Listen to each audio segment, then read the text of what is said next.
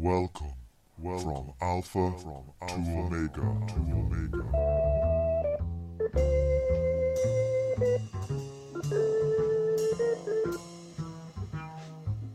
Hello, and welcome to the 17th episode of From Alpha to Omega. Today is Saturday, the 27th of October 2012, and I'm your host, Tom O'Brien. This week, we talk to Professor Andrew Kleiman about the current economic crisis and what Karl Marx would have to make of it all. This week's show is sponsored by the repeat donors David B. and my mother, Joan O.B. I'd also like to give a shout out to the monthly subscribers Precious J, Colin F, Jeffrey S and Jason L. Thanks very much, everybody, for the kind donations. To keep the show on the road, you too can click on the donate buttons on the podcast website. Today's guest, Professor Andrew Kleiman, is a Marxist and Professor of Economics at Pace University. He's also the author of several publications on Marxist economics, including the books Reclaiming Marx's Capital and The Failure of Capitalist Production, Underlying Causes of the Great Recession. He is a leading proponent of the temporal single system interpretation of Marx's labour theory, which seeks to defend Marx's economic theories against various claims of inconsistency. I'm currently reading Das Kapital myself, so it's a real treat to hear what one of the world's foremost Marxists has to say about the current economic situation. Seatbelts, ladies and gentlemen.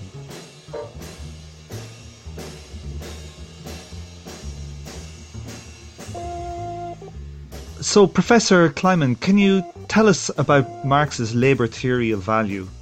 Well, Marx's Capital relies heavily on the concept of value, and Capital is a critique of political economy, and so his exploration of value depends upon, but is a critical engagement with the views of the classical political economists that came before him, such as Adam Smith, Ricardo, John Stuart Mill, and so forth. And probably the principal feature that makes it different from what people generally think of when they hear theory of value is that Marx focuses much more on what he calls the concept of value. In other words, he's doing kind of anthropological investigation. He's saying capitalism has a value character. You know, goods are produced, they have value. The purpose of production is what he calls the self-expansion of value. And he's investigating how that operates, what it means, and so forth.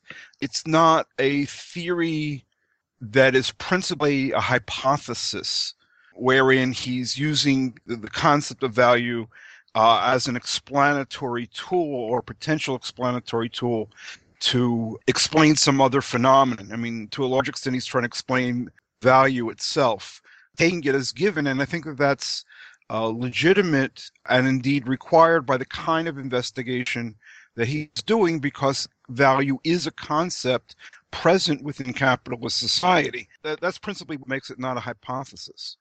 Perhaps the hypothetical, or in that sense theoretical aspect, which Marx does inherit from the classical political economists, is the thesis that the magnitude of a commodity's value is determined by the amount of labor needed to produce it.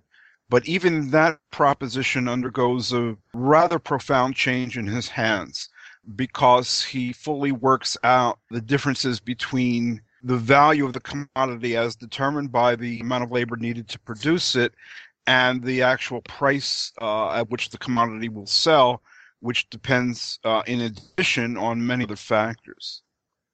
So how does he propose that a capitalist makes a profit? Well, an individual capitalist can make profit in a lot of different ways. At that point, you come to the question, is that capitalist profit in addition to the total society's profit, or are they getting their profit at the expense of some other capitalist? We have to really begin with looking at the total society profit, the profit at the level of the total economy. For instance, Marx says that firms that engage in, let's say, retail sales, so this would be your Walmarts and your big stores like that, and even your little stores, they are getting profits, but their profits are not in addition to the total society pool of profit. They're actually getting a cut of the profit because the firms that produce are not marketing the goods themselves. If they were marketing their goods themselves, they would get all of the profit, but they have an independent firm do the selling for them, and so that independent firm takes a cut of the profit. So we first have to then look at how the total profit gets determined. And Marx says the sole source of the total profit of society comes from extraction of surplus labor of workers. And that's the surplus labor is the amount of time that they work minus the amount of time that's equivalent to the wages that they're paid. So this is exploitation, because during the amount of time they work, they produce an amount of new value which exceeds the value that they receive in the form of wages. And the difference between the new value they produce and the value they receive as wages is profit, or as he calls it, surplus value. So the capitalist makes his money by paying the worker not the value of what he produces, but enough to keep him alive and from stop striking. Yes, as a first approximation, you could add some points that you just made that I didn't make about what determines the wages. And as a first approximation, Marx assumes that workers are paid what it costs to keep them alive and to keep the so-called race of workers alive, the next generation of workers, or the so-called cost of reproducing the workers. His actual theory is developed dialectically in stages throughout Capital. So there are a lot of modifications to that later when he talks about wages and he talks about the accumulation of capital or investment and the ups and downs in the economy and fluctuations in wages and so forth. So wage determination is actually a very complex topic, and he's aware of the complexity. The book Capital is not principally a book about wage determination, so there's a lot more that can be said in addition to what's in the book. But it's clear that, if you go around thinking Marx said that all workers are paid what it costs to reproduce them, that's an oversimplification, but it's a helpful first approximation for some purposes, I think. And the reason Marx employs that is to understand how profit arises on the assumption that the capitalists don't cheat anybody, that the capitalists pay the workers the full value of their labor power or ability to produce. So they buy the workers' time, at its value. They buy their other productive inputs at their values. That's the assumption he makes. And yet they come out of the process of production with a commodity that's got a greater value than the sum of the values of the worker's ability to work and all of the other inputs. So that product embodies a surplus value. So he's trying to show that on the basis of buying and selling at value, not paying too little or charging too much, the profit still arises. Can you describe how his theory also explains how products typically get cheaper under a capitalist system through more automation? The way in which Marx talks about this is by means of the concept that, or the thesis that the value of a commodity is determined by the amount of labor needed to produce it. And when you've got technical change, automation, mechanization, whatever, the amount of labor needed to produce any commodity falls. And that would be the living labor, the labor of workers right now in production, as well as the labor time equivalent of the price of the equipment and materials and so forth. That would be the total amount of labor needed to produce the commodity. When you have technical progress, you have an increase in productivity, which means that the same labor produces more stuff, more units of the thing.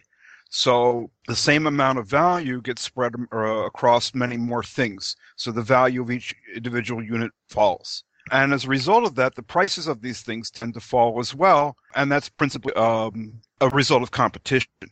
You know, if the thing is actually cheaper to produce and you're still trying to sell it at the same price as before, competitor can come in and generally will come in and sell it at a lower price if they've now got the same technology as you. And so you can't continue to sell it at that price. So the prices come down along with the values, roughly speaking. In your last book, The Failure of Capitalist Production, The Underlying Causes of the Great Recession, you point to Marx's theory of the tendency of the rate of profit to fall as the root cause of our current crisis. Can you explain this tendency in relation to what we've just discussed? Yes, it's actually pretty simple. Marx's theory of the tendency of the rate of profit to fall is based on technical change, is based on productivity improvements that cheapen commodities. That's what we've been talking about. And the cheapening of commodities reduces their values and tends to reduce the prices. And it's not hard to understand how that tendency of prices then to fall tends to lower profits or the rate of profit. That's one way of talking about the law. It's not exactly the major way in which Marx talks about it, and there are some complications if I wanted to fully distinguish it from alternative theses. But basically, the technological progress makes commodities cheaper. That tends to pull down their prices, and that tends to reduce profitability. What is the effect of this tendency to the economy as a whole? Right, this is key. There are a number of things. First of all, productive investment in equipment, factory buildings, shopping malls, office space. That kind of productive investment depends very much on the rate of profit, both because it depends upon the so-called mass of profit, the amount of profit that you have. If you don't have sufficient profit, you can't invest profit. So the profit matters to the volume of investment that way. Also, expectations of profit in the future are the spur to new investment. Capitalists are not going to invest if they don't expect the investment to be profitable, if they're highly uncertain, and that's a problem nowadays around the world. So the investment of profit is a real link between the movements in the rate of profit on the one hand and what goes on in the rest of the economy on the other. In addition, when the rate of profit falls, you get a low rate of profit, and the low rate of profit, as distinct from the fall in the rate of profit, the movement downward, the low rate of profit itself causes problems because there's generally a whole dispersion of rates of profit. So if the average rate goes down, lots of capitalist rates are going down. So those whose rates of profit are below average are going to go down as well. So the rate of profit can go down below, and the average rate of profit can still be sufficient for capitalists to stay in business. But the capitalists at the low end of the spectrum, those who have a below average rate of profit, once the average rate of profit becomes low enough, they're going to be in trouble. You know, they might not be able to survive. So we should expect to see more business failures and more problems caused by fluctuations in the economy, like recessions, financial crises, and so forth, when you've got a low rate of profit. The actual situation, I think, that we faced is more mediated than that in addition, because the fall in the rate of profit, the low rate of profit, the sluggish investment that came about as a consequence led to slow economic growth, slow growth of income. And the slow growth of income led to rising debt burdens of governments, to some extent of businesses, of households. And the basic idea is income growth matters here, and slow income growth matters here because it's a matter of how able you are to pay your debts. So it's not even the dollar amount, let us say, of the debt that matters. It's the debt in relationship to income. And the debt rises in relationship to income when you get slow income growth. But even more than that, in addition to all of these problems, you had government intervention. And in the case I know best is that of the U.S., that tried to manage these problems or perhaps solve these problems over the past 4 decades. And the typical policies that were used were one or another form of covering over a debt problem by even more debt, or by policies that encourage debt, or by guarantees of additional debt. So the government policies prolonged these problems. They prevented something like the Great Recession or a huge financial crisis from happening earlier, but the problem built up and became bigger over this period of time until we had a whopping financial crisis and a recession that's led to 5 years of economic malaise that we're not out of yet. So what did the profits go from in the US? Where did they start and where did they end up? I look at various measures of the rate of profit. To keep it simple, I tend to focus on a rate of profit based on a very broad concept of profit, similar to the concept of surplus value that we were talking about before, where it's the whole new value or value added of the companies minus what the employees receive, and measuring that as a percentage of investment in fixed capital, or known as fixed assets. Coming out of World War II, the rate of profit of U.S. companies was around 40%. It went down by about a third. So it went from 40% to about 27 or so, yeah. Did it reach this kind of low figure in the 70s initially and rebounded? Well, the particular rate of profit that we're talking about here is one that is not adjusted for inflation. And you actually get some uptick in the rate of profit during the 70s because of the inflation. That wasn't all that helpful to U.S. corporations because they were also paying more for everything. So the additional profitability got eroded by additional costs pretty immediately. We have a real sense of huge decline in the rate of profit at the time of the economic crisis of the early to mid 70s and then the global recession of the mid 1970s. I think to a large extent that's overstated, it's exaggerated, and it depends on people using measures of profitability that they call these rates of profit, really aren't. A tremendous amount of what happened in the early 70s is a consequence just of the first OPEC oil price hike. And that oil price hike increased the current value of the fixed capital, the fixed assets, tremendously. And if you look at profit in relationship to the current value of the fixed assets, it then goes down a lot because the fixed assets are being valued much higher. I think a lot of it has to do with land values going up. So the land on which the factory building sits, the office building sits, that land has a higher value when oil prices go up. So a lot of people were attributing the crisis of the 70s to an immediate fall in profitability. And I don't think that the rate of profit ever functions that way as the immediate trigger of crisis. It appeared to do so in the early 70s, but that's misplacing the cause. The cause was largely the OPEC oil price hike. That triggered a number of things, including the fall in the rate of profit, including the higher prices, therefore, of the fixed capital, which make the rate of profit fall even more if you mismeasure the rate of profit as profit relative to what the means of production currently cost. I think one has to be very careful about looking at the inflation issue and looking at the rate of profit in relationship to the inflation issue. You have to look at a number of things and not, first of all, consider the rate of profit as a single index of the health of capitalism or the health of the economy, not think that the rate of profit is the only thing that matters. I think it does matter a lot, but you have to look at it in conjunction with other factors like inflation and the effects of inflation. A previous guest on the show was Professor Steve Keen. He's a proponent of Hyman Minsky. Steve Keen points out that he thinks the roots of the crisis was a build-up of private debt in the economy.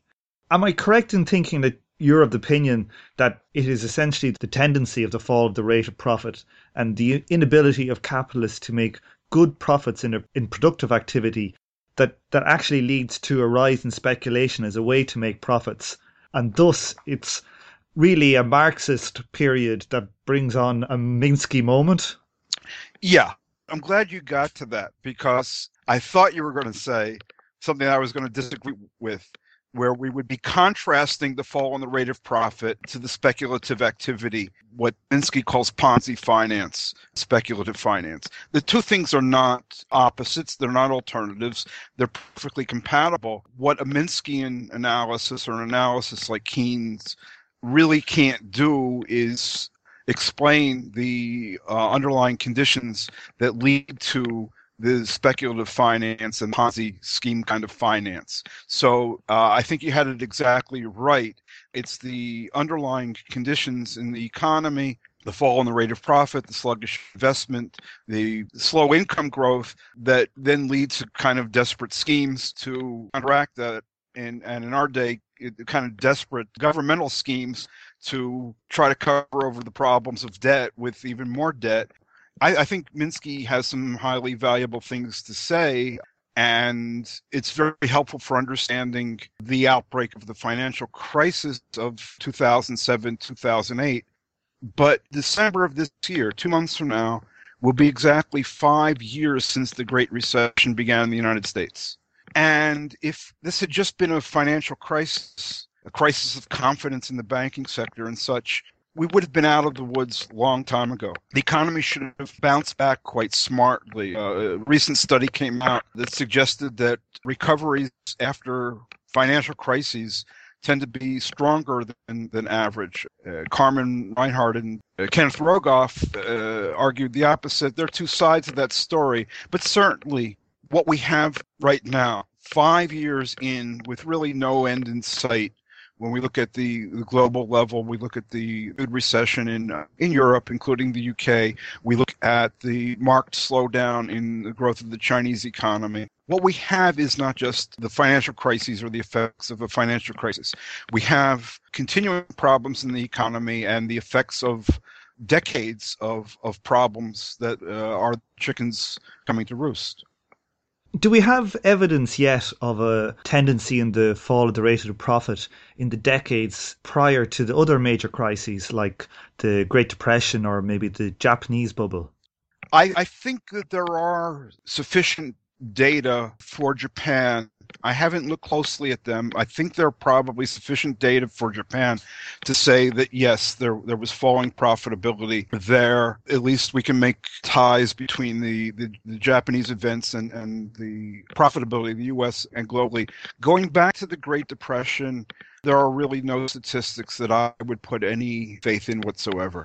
They're, first of all, very fragmentary. The kind of data analysis that I did in my book would be almost impossible for anyone to have done, I think, even a decade before. The data that we have are much more complete, at least for the United States. And so I was able to do much more in-depth analysis. What I was able to do, because of the much greater depth and detail of the U.S. national account data, is to actually look at why the rate of profit moved the way it did, and many other things besides. So it wasn't a lot of guesswork in many cases to put together a story. I'm rather skeptical, and I regard as rather dubious these stories now that take bits of information from here, there, and other places and kind of weave them together to tell a plausible story. A lot of things seem plausible until you really scrutinize the data, and you have to have the data in order to do so. So a lot of things I think that people think they know based on stories that we've been told about the performance of the economy in the last several decades are really based on myths. And my book is largely an attempt to clarify the actual situation as founded in the data regarding the underlying causes of the recession, and to differentiate that from what I call the conventional account on the left. An old convention song. I still love to hear those old convention songs that I heard as a child, and to sing them all day long. Like I'm gonna walk just a little talk all the day long. How long has it been since you heard an old convention song? After a while, how long since you heard you the world a smile? How long since you heard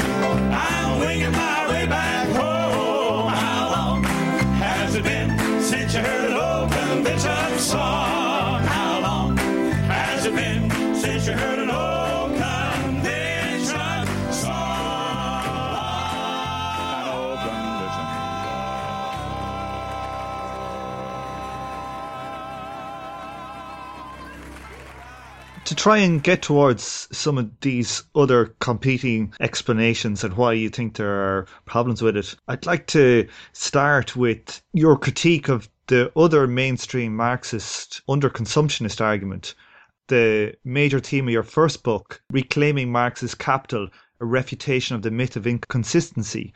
Can we talk about what this inconsistency was and how it relates to the tendency of the rate of profit to fall? So there are these various allegations of inconsistency, various different issues, and they can seem to be rather different issues. But the so-called proofs of inconsistency are all based on an interpretation or reconstruction or revision of Marx's theory such that valuation is simultaneous, meaning that the price of inputs equals the price of outputs. So, for instance, if you are producing coal and you need to use coal to produce coal, so the coal that you use at the beginning of the period under simultaneous valuation, the price per kilo of coal at the beginning has to be equal to the price per kilo of coal that you produce as a product. So your input coal has to have the same price as your output coal. That's not true in reality, and everybody knows it's not true in reality. But when they try to prove that Marx is inconsistent and such, they impose this restriction or interpret Marx as if he had done that, simultaneous valuation. And that is behind the issue of the rate of profit to fall, because you're revaluing at the current prices the means of production that were invested in the past.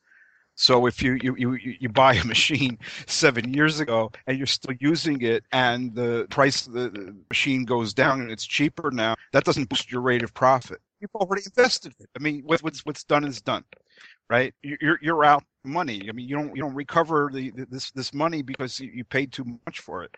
So when people try to say that Marx is internally inconsistent, the rate of profit rises. Well, yeah, the rate of profit would rise if you could, get back the money that you paid back then for stuff that's worth less now. But you can't, okay? And the people who say that the rate of profit rose during the last few decades instead of falling, they're doing the exact same thing.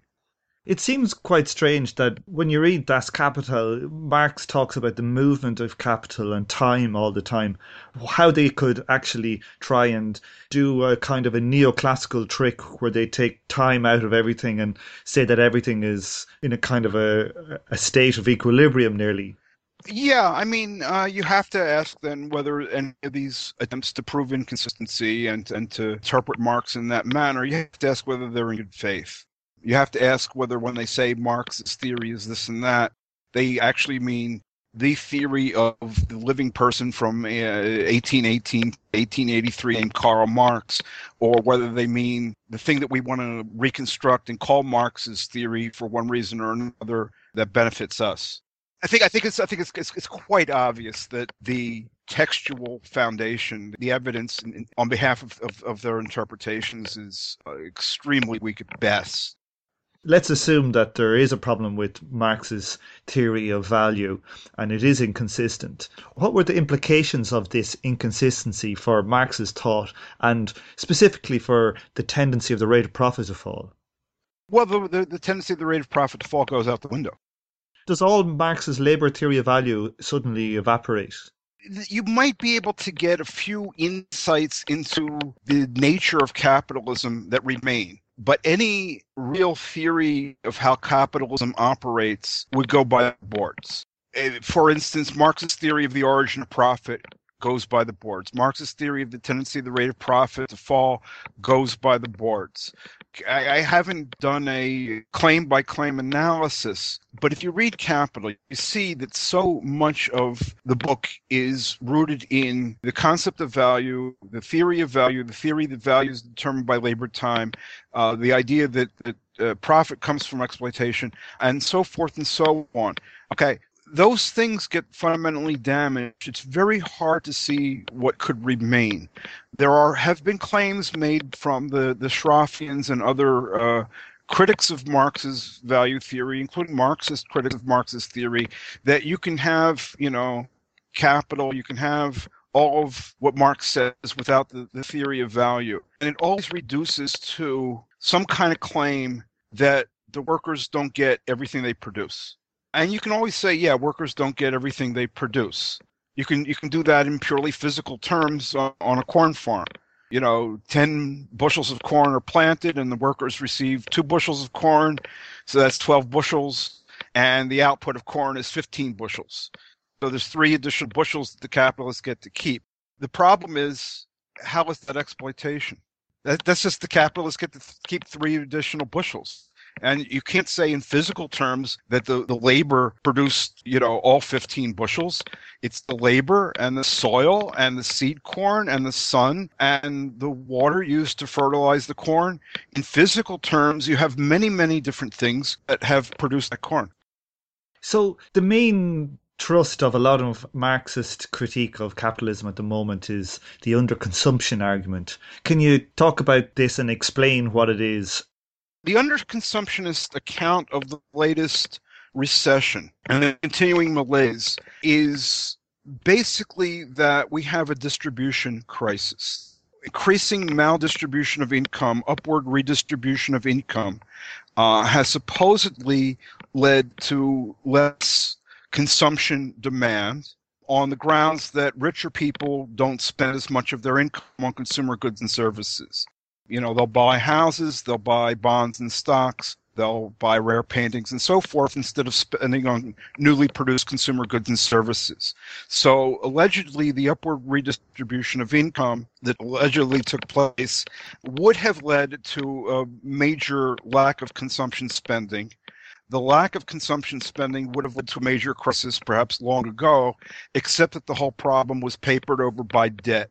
So regular working class people went deeper and deeper into debt, according to this story, to maintain their consumption levels.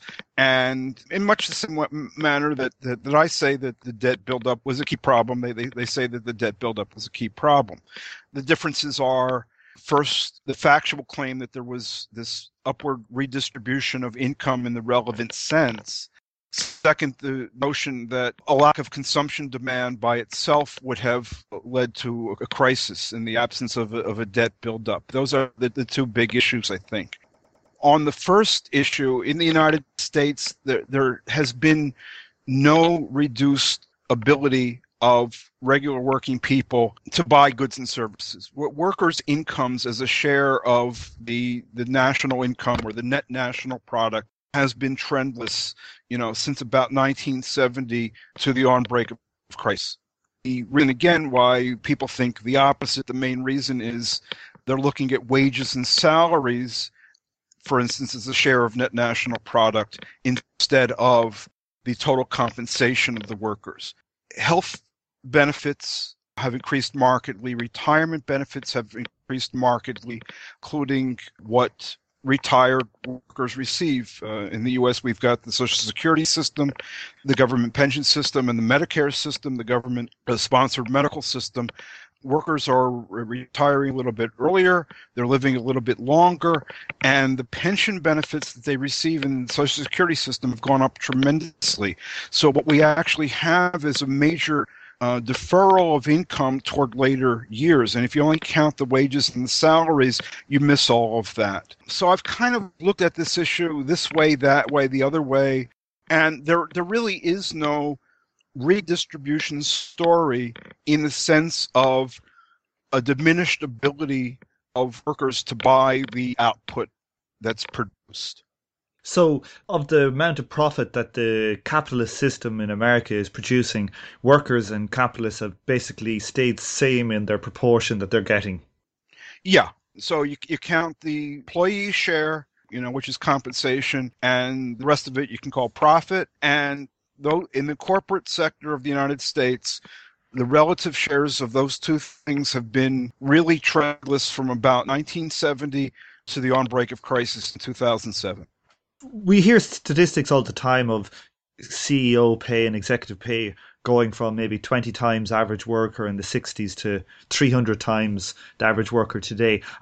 How does this link into those figures? I haven't really carefully examined them, but I don't find that all that surprising. I mean, some of these figures I think might be for the top 100 CEOs. You've got lots and lots and lots of corporations in the United States, and 100 they're the top ones and they're big, but it's actually very few people who are receiving that. So it's not hard at all to believe that the increased pay of the top CEOs is coming from at the expense implicitly of other CEOs, other managers, and so forth.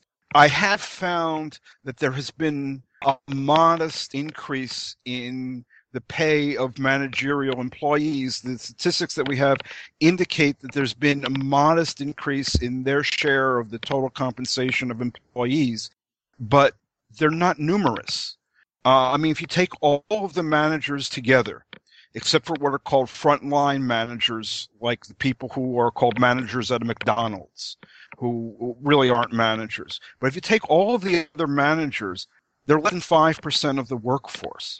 And the CEOs are a negligible amount, and the top CEOs are even a more negligible amount. So even if they get a much bigger share, it doesn't matter that much in the end, because in terms of their size of the workforce, it's so small.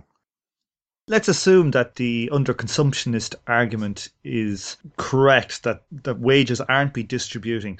You've also pointed out that even if this is the case, that the capitalist system can pretty much work kind of independent of consumption of the masses. Can you explain that to me? Right. I would never want to say independent of the consumption of the masses, because that's what they always charge. And they always charge that we're thinking of a fantasy of capitalism, that's fully automated and running just with machines and stuff. No, that's hugely unrealistic. So instead of saying independent of the consumption of the masses, what I would say is that even if workers' ability to consume the output had fallen, in principle, that change can always be offset by an increase in another component of demand, which is called investment demand.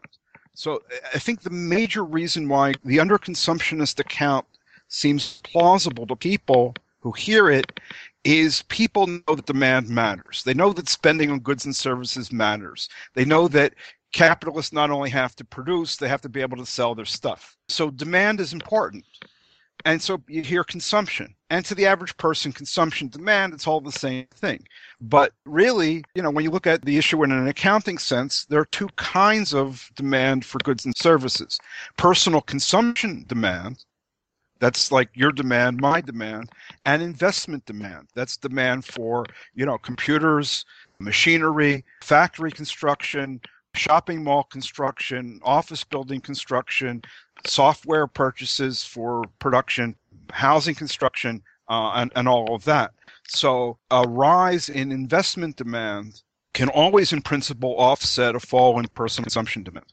And what are the statistics like for that over, say, the last 100 years in the US? I was absolutely astounded when I found this out, because we had always kind of heard that there's been balanced growth, which is to say that production of investment goods has risen at the same pace as production of consumption goods, that investment demand has risen at the same pace as consumption demand, and that would seem to go along with the underconsumptionist account. There's a theory coming from Paul A. Baran and Paul M. Sweezy, which says that they try to argue that investment demand cannot ultimately grow faster than consumption demand. And the stylized fact that investment demand had not grown faster, was embedded in my consciousness. But it turns out in the United States to be a myth, a huge myth. And really, it's very easy to go to the website, just as I did, of the Bureau of Economic Analysis and the numbers. If we strip out the investment demand in residential construction, which is housing for people, which is not really of the same piece as factory construction and equipment purchases, then in real terms, adjusted for inflation, from 1933 through 2008, business investment demand rose almost 5 times as fast as real personal consumption demand, and about 4 times as fast as the inflation-adjusted gross domestic product. I mean, that is really investment demand outstripping consumption demand over a very long period of time. And I didn't talk about it really in my book, but I looked at various sub-periods, and I tried to say, was this tendency for investment demand to grow faster than consumption demand limited to particular periods of time? And no. I mean, it's not always that it grows 5 times as rapidly, but over any reasonable window of time, investment demand is growing more rapidly than person consumption demand. So the system is basically growing for its own growth's sake in some kind of way. Yeah, right. I mean, in Capital, Marx talked about production for production's sake.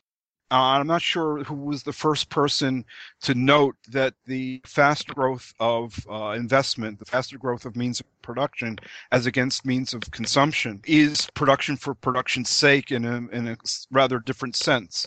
I know that Lenin mentioned this in one of his earlier writings. He may have been the first to point out the connection between the notion of production for production's sake instead of production for consumption that Marx talked about. If we look then to, say, the Occupy movement, their chance of 99% versus the 1%, they see the problem as being a need for redistribution of wealth from the rich to the poor. But if you're right, what you're saying is that while it may help the poor, it wouldn't help the system. Right. I mean, I don't know how much of the Occupy movement looked to redistribution as a possible solution to the economic crisis, or looked to upward redistribution as a cause of the economic crisis. There were people like that, but I think more generally, the Occupy movement was expressing distaste at the imbalances in U.S. society and globally as well. There is a great degree of income inequality and an even much greater degree of inequality of wealth, and that's the case whether either of them has increased in the last decades. But yeah, you're right. I mean, we can prevent foreclosures if we can get debt canceled. I think some of the debt's just going to be written off anyway by lenders who won't be able to collect it. But if we can maintain and increase living standards and all of that stuff, working people are going to do better. But it's not going to make the capitalist system healthier. It's not facing a problem of inadequate demand that anybody's actually been able to show due to lack of consumption demand. I mean, the data analysis that comes from people who make this argument is almost or even totally non-existent.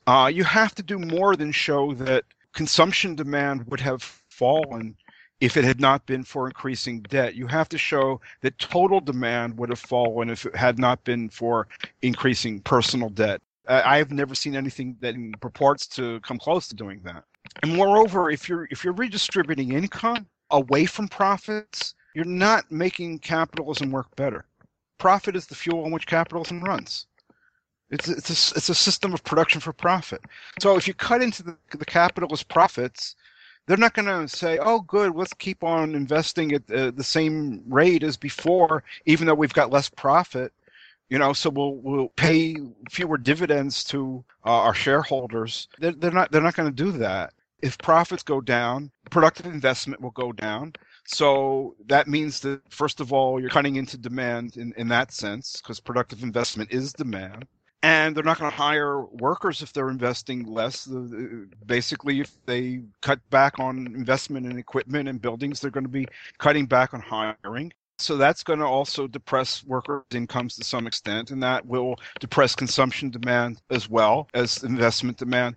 You're not going to solve the problems of capitalism, which are rooted in low profitability, by further cutting into profitability. You're going to make the problems worse. Okay, so I do favor, keeping up people's jobs and income, fighting against austerity, but just understand that these are concessions, is all I say. They're things that we win against the system, so to speak. They're not solutions to the systemic problems by any means. So how does capitalism normally get out of this low profit funk? Well, the last time it did was World War II, and before that, the Great Depression.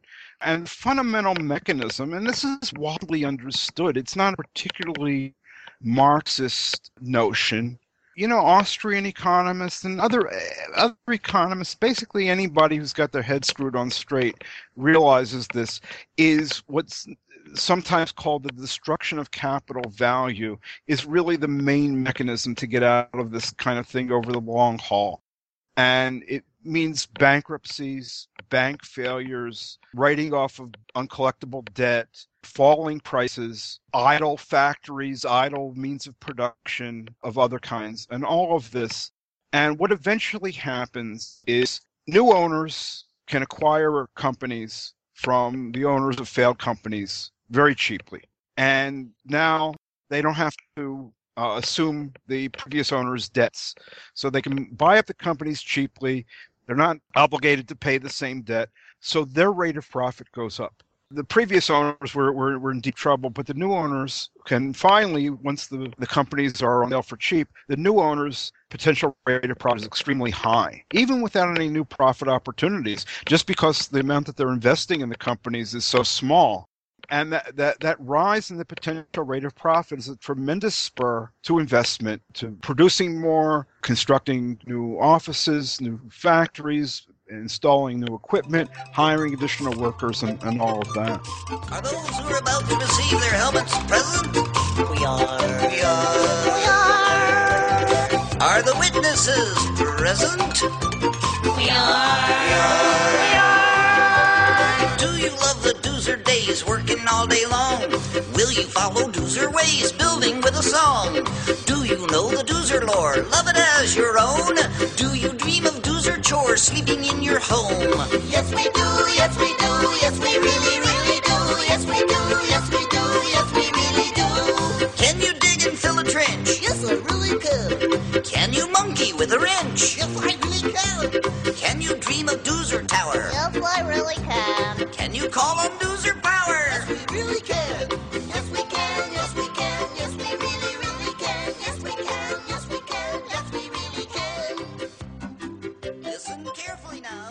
I was reading recently a book by Hyman Minsky, Stabilizing an Unstable Economy. He was Keynesian, but he also read the work of Marx and took him seriously. One sentence really struck in my mind, and I'd like to read it to you. It goes, in effect, big government rigs the economic game so that profits are sustained. By sustaining profits, government deficits can prevent the burden of business debt from increasing during a recession. Furthermore, if the deficit is large enough, the burden of business debt may decrease during recessions. Is this the essence of the kind of great Keynesian insight, which attempts to prevent the falling rate of profit from taking its casualties? I think that that's correct. I don't know if that is a big issue. It depends partly, I think, on how you're accounting for debt. The more traditional way of talking about this would not look at the debt side, but would look at the deficit spending as a way of keeping up demand and boosting profitability in that sense. I suppose what I'm trying to get at is that, is it possible for governments to just basically let their deficit balloon and use that as a way to kind of keep the system from going into a Great Depression kind of crisis? Yeah, they can do that, and they're doing that to the extent that they can still borrow at rates that are not exorbitant, and that depends on a particular country. The United States government has borrowed an additional $6+ trillion since Lehman Brothers collapsed. Its total debt has gone up by 2/3. It's borrowed more than $20,000 per person in 4 years and 1 month. I mean, this is phenomenal. We have never seen such stimulative policies in history. This is not what happened in the Great Depression. Between the middle of 1929 and the middle of 1931 in the United States, the debt of the U.S. government actually fell relative to gross domestic product. If the government had pursued similar policies, like not letting its debt balloon this time around, it's very, very likely we would have seen something like the Great Depression. But the United States government is in a very privileged position internationally by being able to borrow cheaply right now, despite all of this. First of all, countries like Greece and Spain and Italy are not in that position. So I don't think that even the United States will be able to maintain a policy of prosperity through borrowed money for very long. At some point, interest rates are going to go up, and the United States government is going to be taking a big hit and facing a major problem because so much of the borrowing that it has engaged in recently has been very short-term borrowing.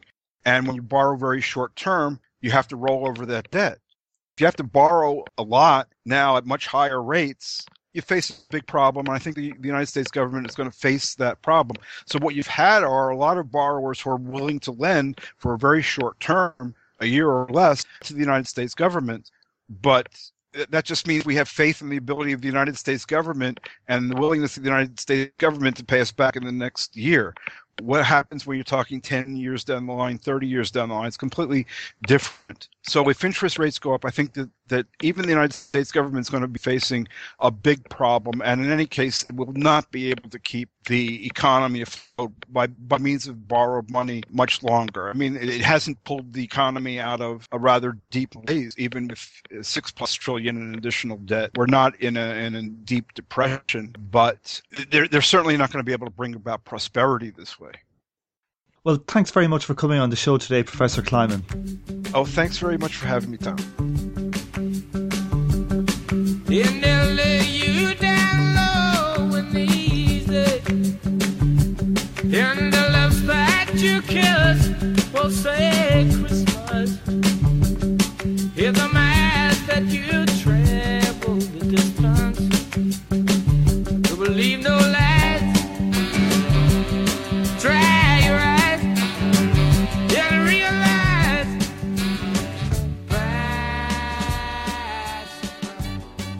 On this episode, you heard the theme tune, The Order of the Pharaonic Jesters by Sun Ra and his orchestra, and the Cathedrals singing the old conventional song.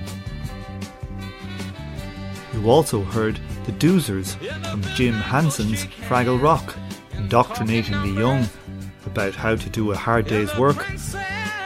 And you are now listening to Van Morrison singing Glad Tidings.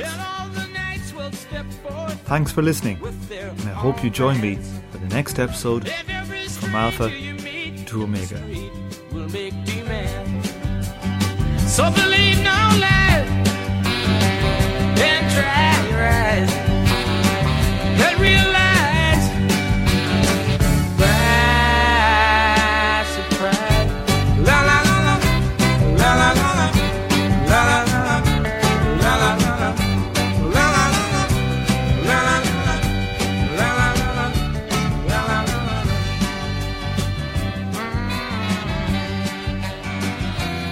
yeah, we'll send you glad tidings from New York.